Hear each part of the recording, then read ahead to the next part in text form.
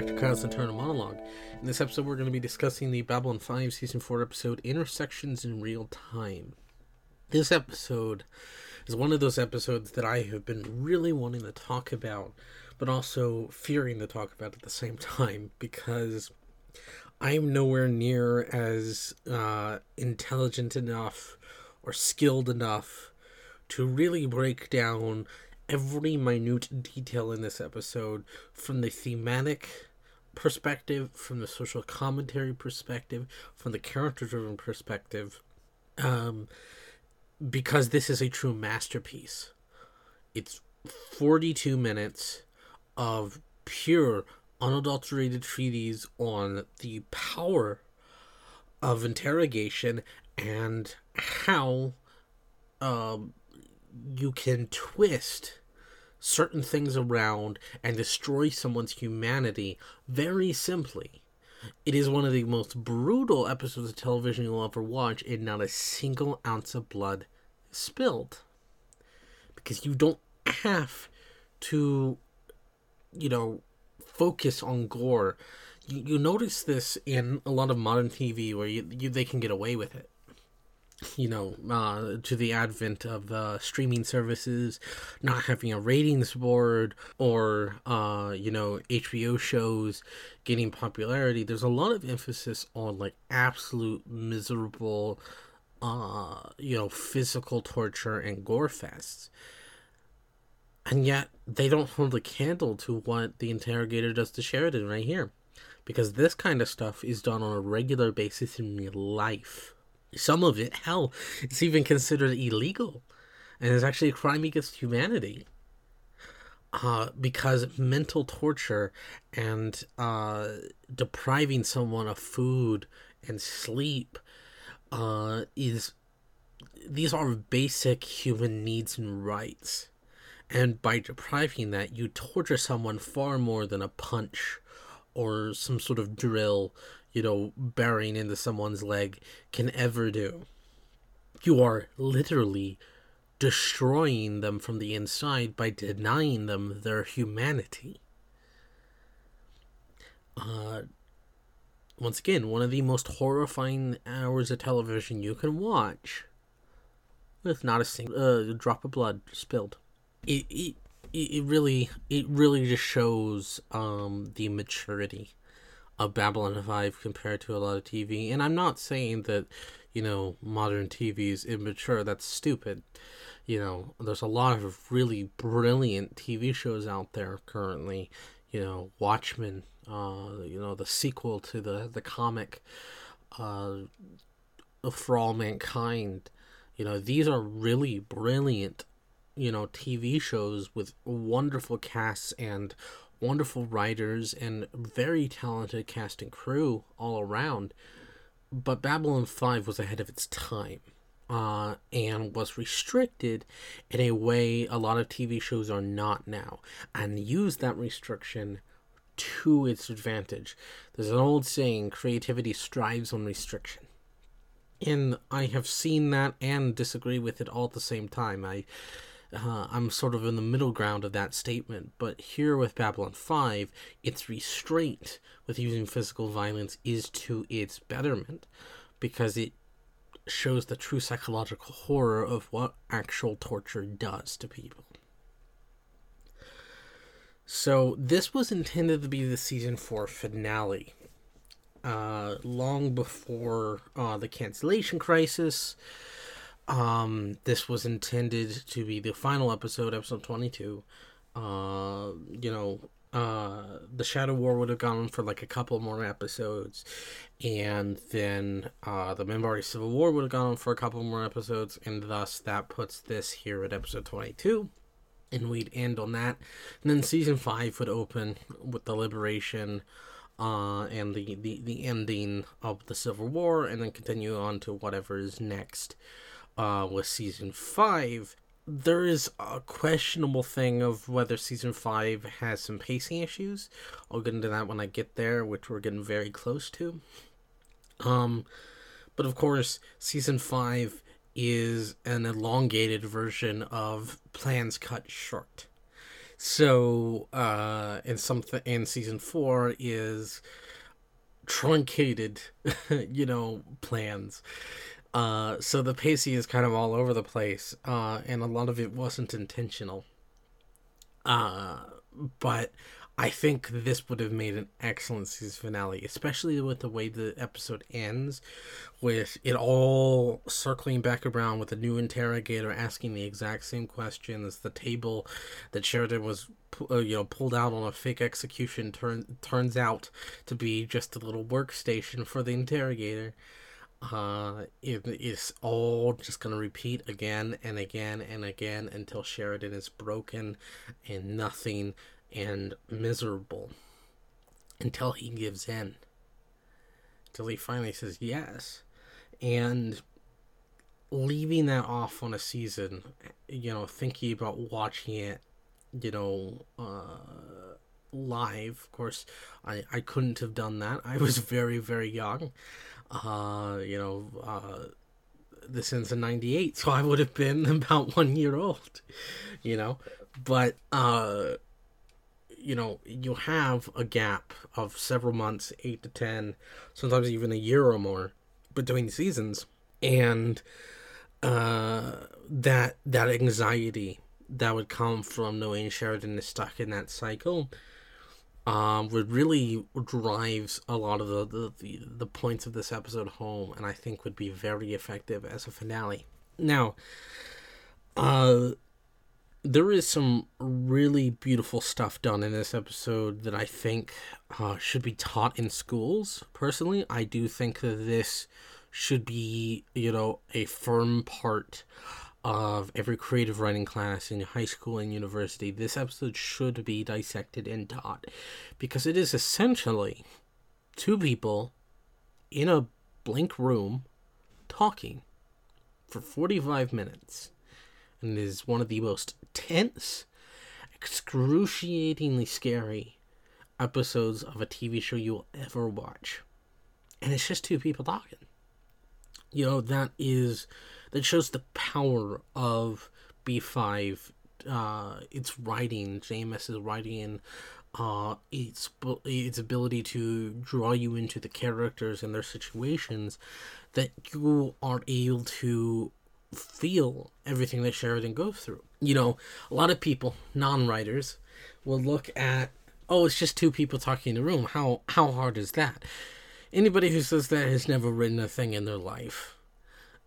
Getting characters to naturally talk to each other, to naturally bring out their personalities and move the plot along, is already a very difficult task. As one of my writing teachers, Bernard, used to say, all dialogue is contrived.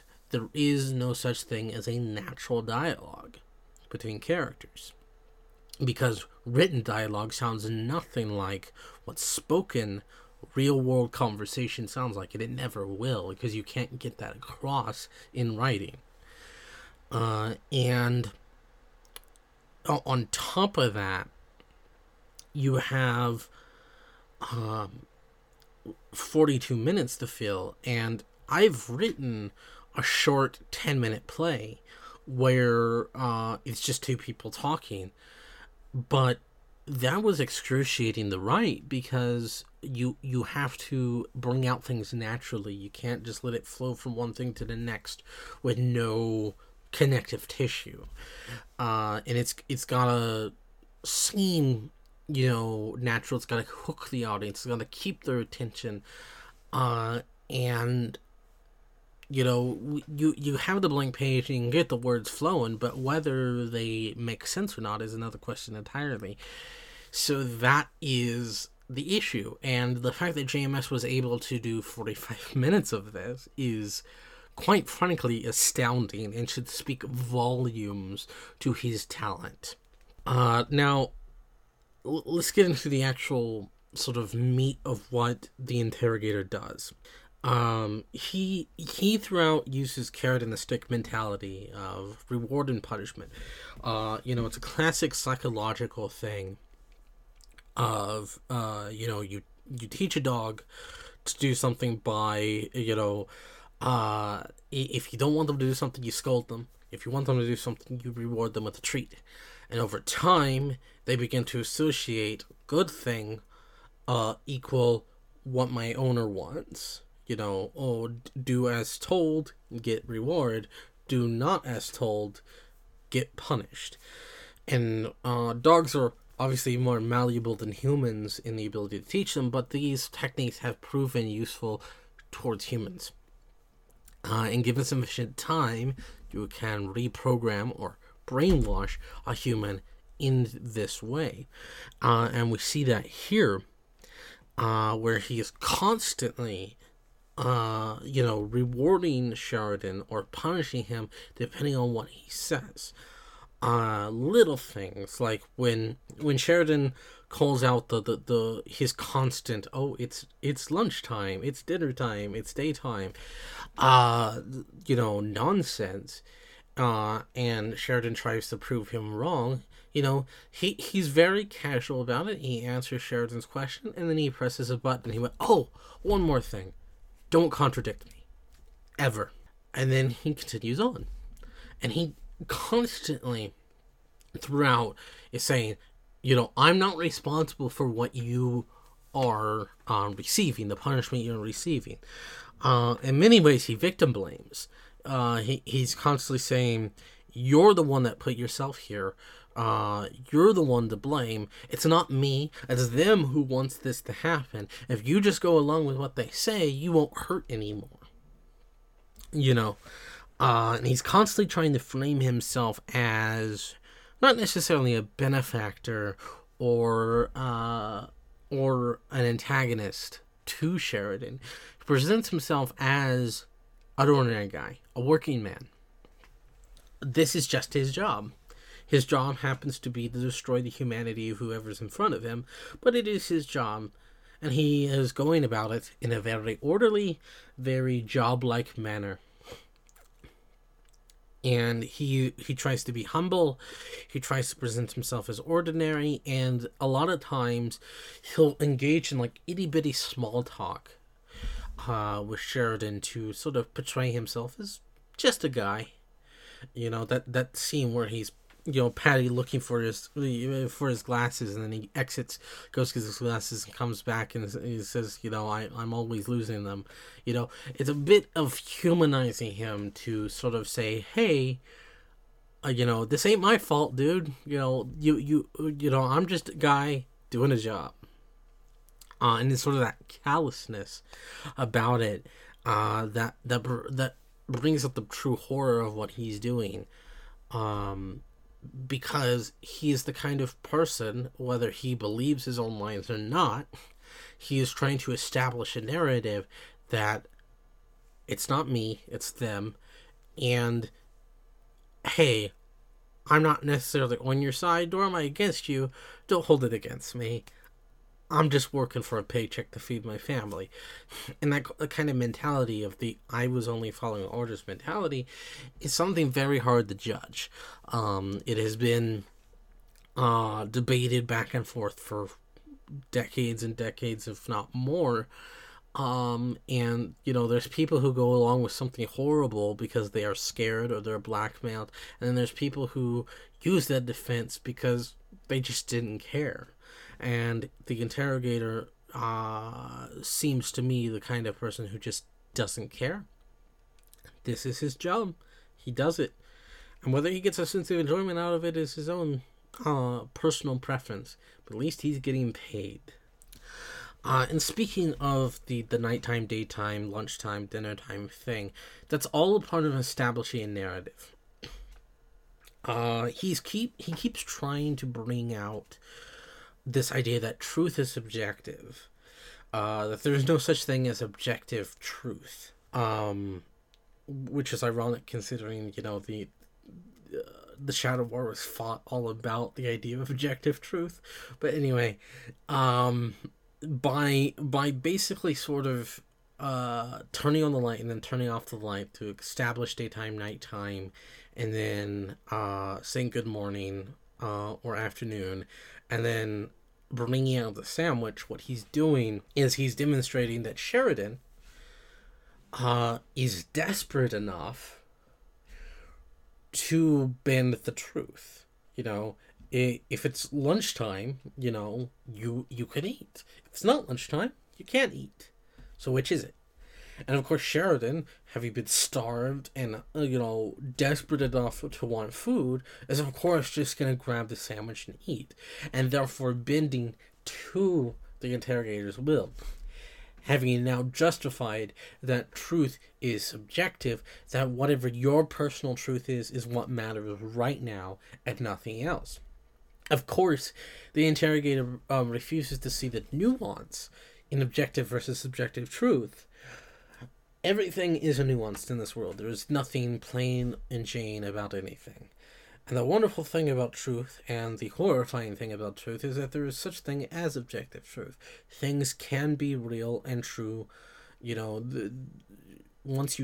is the point of court cases. That is the point of a detective. It is to people to find the truth in criminal cases. By interpreting sources, finding evidence, and hopefully discovering what really happened.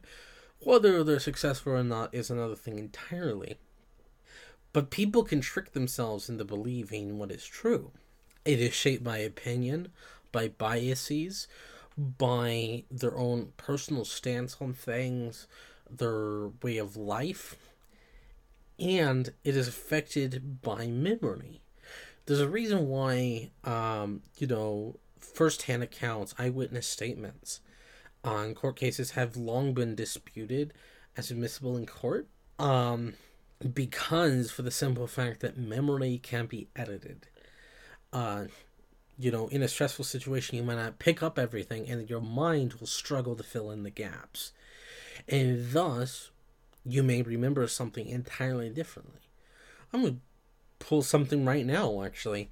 I was sort of writing up a little essay on one of my favorite comic book storylines called DC The New Frontier, written by the late great Darwyn Cooke. And in that, Batman has a line where he looks at Martian Manhunter, who he believes is an alien, who is in his shape-shifted form as a human, and says, I have a $70,000 radioactive rock to use on the one in Metropolis. For you, I just need a penny for a box of matches. And when I was reciting that in my essay, I wrote 7 million and a dime. My memory had proven false, and I had to go back and check. That sort of thing. Memories can be edited, can be changed. There is no concrete sort of truth in your memories. What is true is what happens then and there, and whether anybody can remember it is another question entirely. There is such thing as an objective and subjective truth all at the same time. And the interrogator refuses to acknowledge the nuance of it. And he's throughout the entire ordeal trying to bring Sheridan to his side. And of course, Sheridan keeps wanting to deny it. And Sheridan's denial and wanting this to be contradictory to the interrogator, to be aggressive, to constantly tell him no, is turned against him when the interrogator asks leading questions that he didn't twist around to stab Sheridan in the back by saying, like, the only reason why you would rise up against your government is if you were being manipulated by outside forces. And were you being manipulated? And of course, Sheridan says, no, of course not. And he goes, really? You weren't influenced by anything? Everybody in real life is influenced by someone or something, and he proves his point by the lunchtime and feeding him the sandwich thing. Because, yes, we are influenced by everybody around us. That doesn't mean that they're going to make us take rash actions or actively manipulating. He just twisted the word of manipulation and influence to be the same thing so that he could get his narrative across. Once again, classic interrogation, establish a narrative, make your interrogatee believe that narrative is true, and thus you win them over. Notice how he casually mentions Sheridan's father to put him on edge. He reassures us, oh, he's fine, but he's in one of our facilities. Considering Sheridan is one of his facilities, and he was constantly being, touted out as being treated fine, even though he was not. That will put an anxiety on Sheridan to act rashly, because when something emotional is put on our brain, that's all we can think about. And then the scene with the Jirazi, there is the implication that Jirazi may be a human wearing a mask, or a real, honest-to-God Jirazi that has been manipulated and brainwashed stuff to believe in supporting a actively xenophobic Earth Alliance. We get no confirmation, but there's enough hints, and you could go either way. But the real horror of that scene, well, there are two major horrors of that scene, is that by bringing the Jirazi in and having him confess, first it feeds into the xenophobia, because, of course, Sheridan's never met this Jirazi in his life ever. But also, there's that scene, or that line where the Jirazi has to implicate, Sheridan, Susan, Delenn, and then some random senator that, Sheridan's never heard of. And in response, the interrogator says, waste not, want not. The implication that there's been a witch hunt. And we've seen this witch hunts before, especially in Illusion of Truth, the constant sort of implication of, actors and writers. It's McCarthyism. It's attacking anybody on the pure suspicion of wrongdoing, rather than any real wrongdoing or any valuable proof. It is fear tactics. He is in the way, so therefore he must be dealt away with. And this is kind of reflected in the interrogator's no rights rant.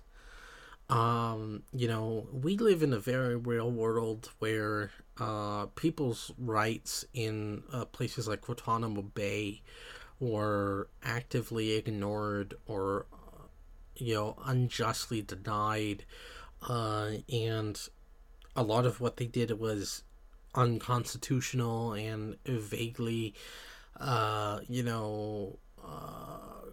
war crimes in a way, and it's very uncomfortable to think about. And you can see that no right speech being very applicable to today, because that sort of mentality that an interrogator must bring you to their side, must bring you to their narrative, means that they must strip you of your humanity. And one of the most important things of being a human is your right to live. And by stripping your rights away, they decrease your humanity, make you no more than an animal. And speaking of crimes against humanity / war crimes, the staged execution of the Jirazi, which turns out to be entirely fake, and then the fake staged execution of Sheridan, which turns out to be completely fake, and they were just moving him to another interrogation room. Both of these things are considered absolutely horrible, amoral things that you should never do, and is actually considered a psychological torture, and in many places is considered illegal. So yeah, it's done to this day. People still do it. But a lot of countries have actually considered it illegal, because it's an interrogation technique that does not require you to harm the person, except psychologically. And there's been notes from psychologists interviewing these people after the fact of just how mentally broken they are after these staged executions. There is this really interesting bit, and it's one of the few times that the interrogators honestly honest to Sheridan in the episode. He makes mention that they could, at any time, bring in telepaths, telepathically reprogram him, or use tech to manufacture his confession, but no, they want it true and honest. And that is shown when they stage the fake execution and bring him into the new interrogation room. Because to fake it with tech, someone smart enough could be able to detect that or use a program to notice that it's artificial. Not all telepaths are loyal to Psychor, and therefore could detect that Sheridan has been reprogrammed in his very public speech. Or people may simply just disbelieve him if it doesn't truly come from the heart. And so what they try and do is they try and break him and then reprogram him through conventional means. They sit him in that chair, they deprive him of food, and they give him the poison, which I'll get into in a second. That makes him barf everything up, and then strap him to the chair to the point he can't move. Imagine being in a straight-backed metal chair for hours on end. No way to move, no way to adjust, the pain in your back and your legs, and just the pure agony, in addition to having, the same words blasted over the intercom at loud volumes, ensuring that you get no sleep. It's going to drive you insane. And Sheridan's very lucky he didn't break, because he probably would have broken me. And the reason they're doing this is they want Sheridan as a symbol, not just as a broken man to prove they can do it. And as a demoralizing factor, they want him to be a sacrificial lamb, to send him off and proclaim the greatest truth of our age: you cannot fight the system. And then after time passes and the rebellion has been quashed, and he has continued to inform people that there is no way that even someone like him could not fight the government, he would then quietly be disposed of when people have forgotten who he is and all his significance. That's what they want. They want someone to pass on and mythologize the idea that this Clark regime, this Earth government, is immovable, that it is untouchable, and that you are a little insignificant speck that at any point in time they can step on and squash you out of existence.